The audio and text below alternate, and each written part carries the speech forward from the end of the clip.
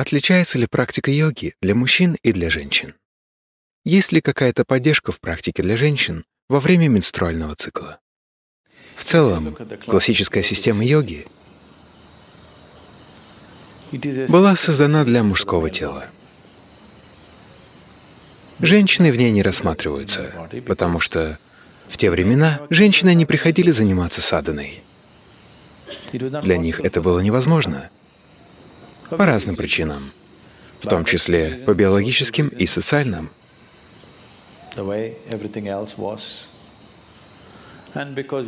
Йоги обучали не в студиях. Ей обучал какой-нибудь гуру где-нибудь в пещере, в горах, в лесу. В те дни женщина не могла просто взять и отправиться туда. Так что 90% йогических систем ориентированы на мужскую физиологию, а не на женскую. Многие системы йоги, которым так безответственно обучают сейчас, могут навредить женскому телу. Если вы не знаете, как с этими системами обращаться, например, маюрасана, вам сказали, чтобы вы не делали маюрасану? Да. Потому что она вам не подходит. Это асана павлина, а не павы.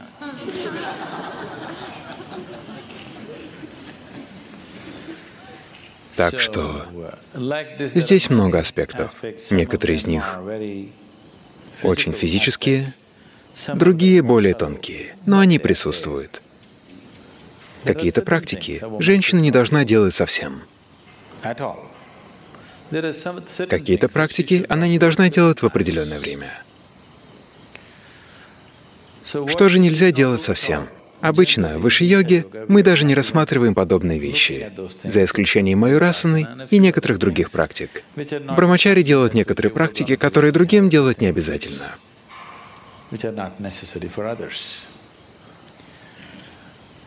То, что вам не следует делать в какое-то определенное время, может меняться.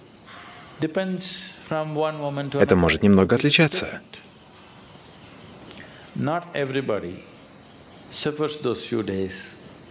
Не все одинаково проходят через эти дни. Кого-то это выбивает из колеи, кто-то проходит через это спокойно, как в психологическом, так и в физиологическом смысле. Так что, в зависимости от конкретного человека, потребуются небольшие корректировки. Но если мы делаем что-то очень интенсивное, если мы делаем очень мощные по своей природе практики, то лучше избегать их выполнения в это время, потому что любая интенсивная активность может вызвать напряжение в теле и уме, потому что в такое время тело естественным образом ищет отдыха, покоя, а не интенсивной активности. Есть некоторые другие аспекты, которые более относятся к криям, чем к асанам. Если вы научились делать асаны очень расслабленно, то вы можете делать все. Если вы еще к этому не пришли, тогда лучше избегать определенных вещей. Но если вы делаете асаны правильно, то проблемы, связанные с вашим менструальным циклом, должны полностью исчезнуть. По крайней мере, боль должна полностью прекратиться, если вы делаете садхану правильно. Если после садханы боль усугубляется, то вы должны подождать 3 месяца. Если она все еще не снизилась через 3 месяца, тогда мы должны посмотреть на вашу садхану, на то, как вы ее делаете. То, что вы делаете, может не быть проблемой. Нужно посмотреть на то, как вы это делаете. С криями существует больше ограничений. В отношении асан ограничений не так много. Есть определенные практики, которые являются физическими позами, но в то же время криями. За этим нужно следить особенно внимательно. Например, мы делаем сурья-крию.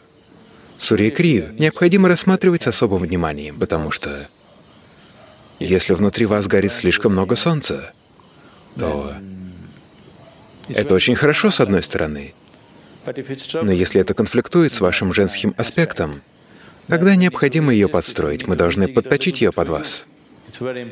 Очень важно, чтобы она была индивидуальной. Не существует какого-то общего предписания, но обычно Того, что преподается как иши-йога, избегать не требуется. Единственное исключение — это капалабхати. Все остальное делать можно.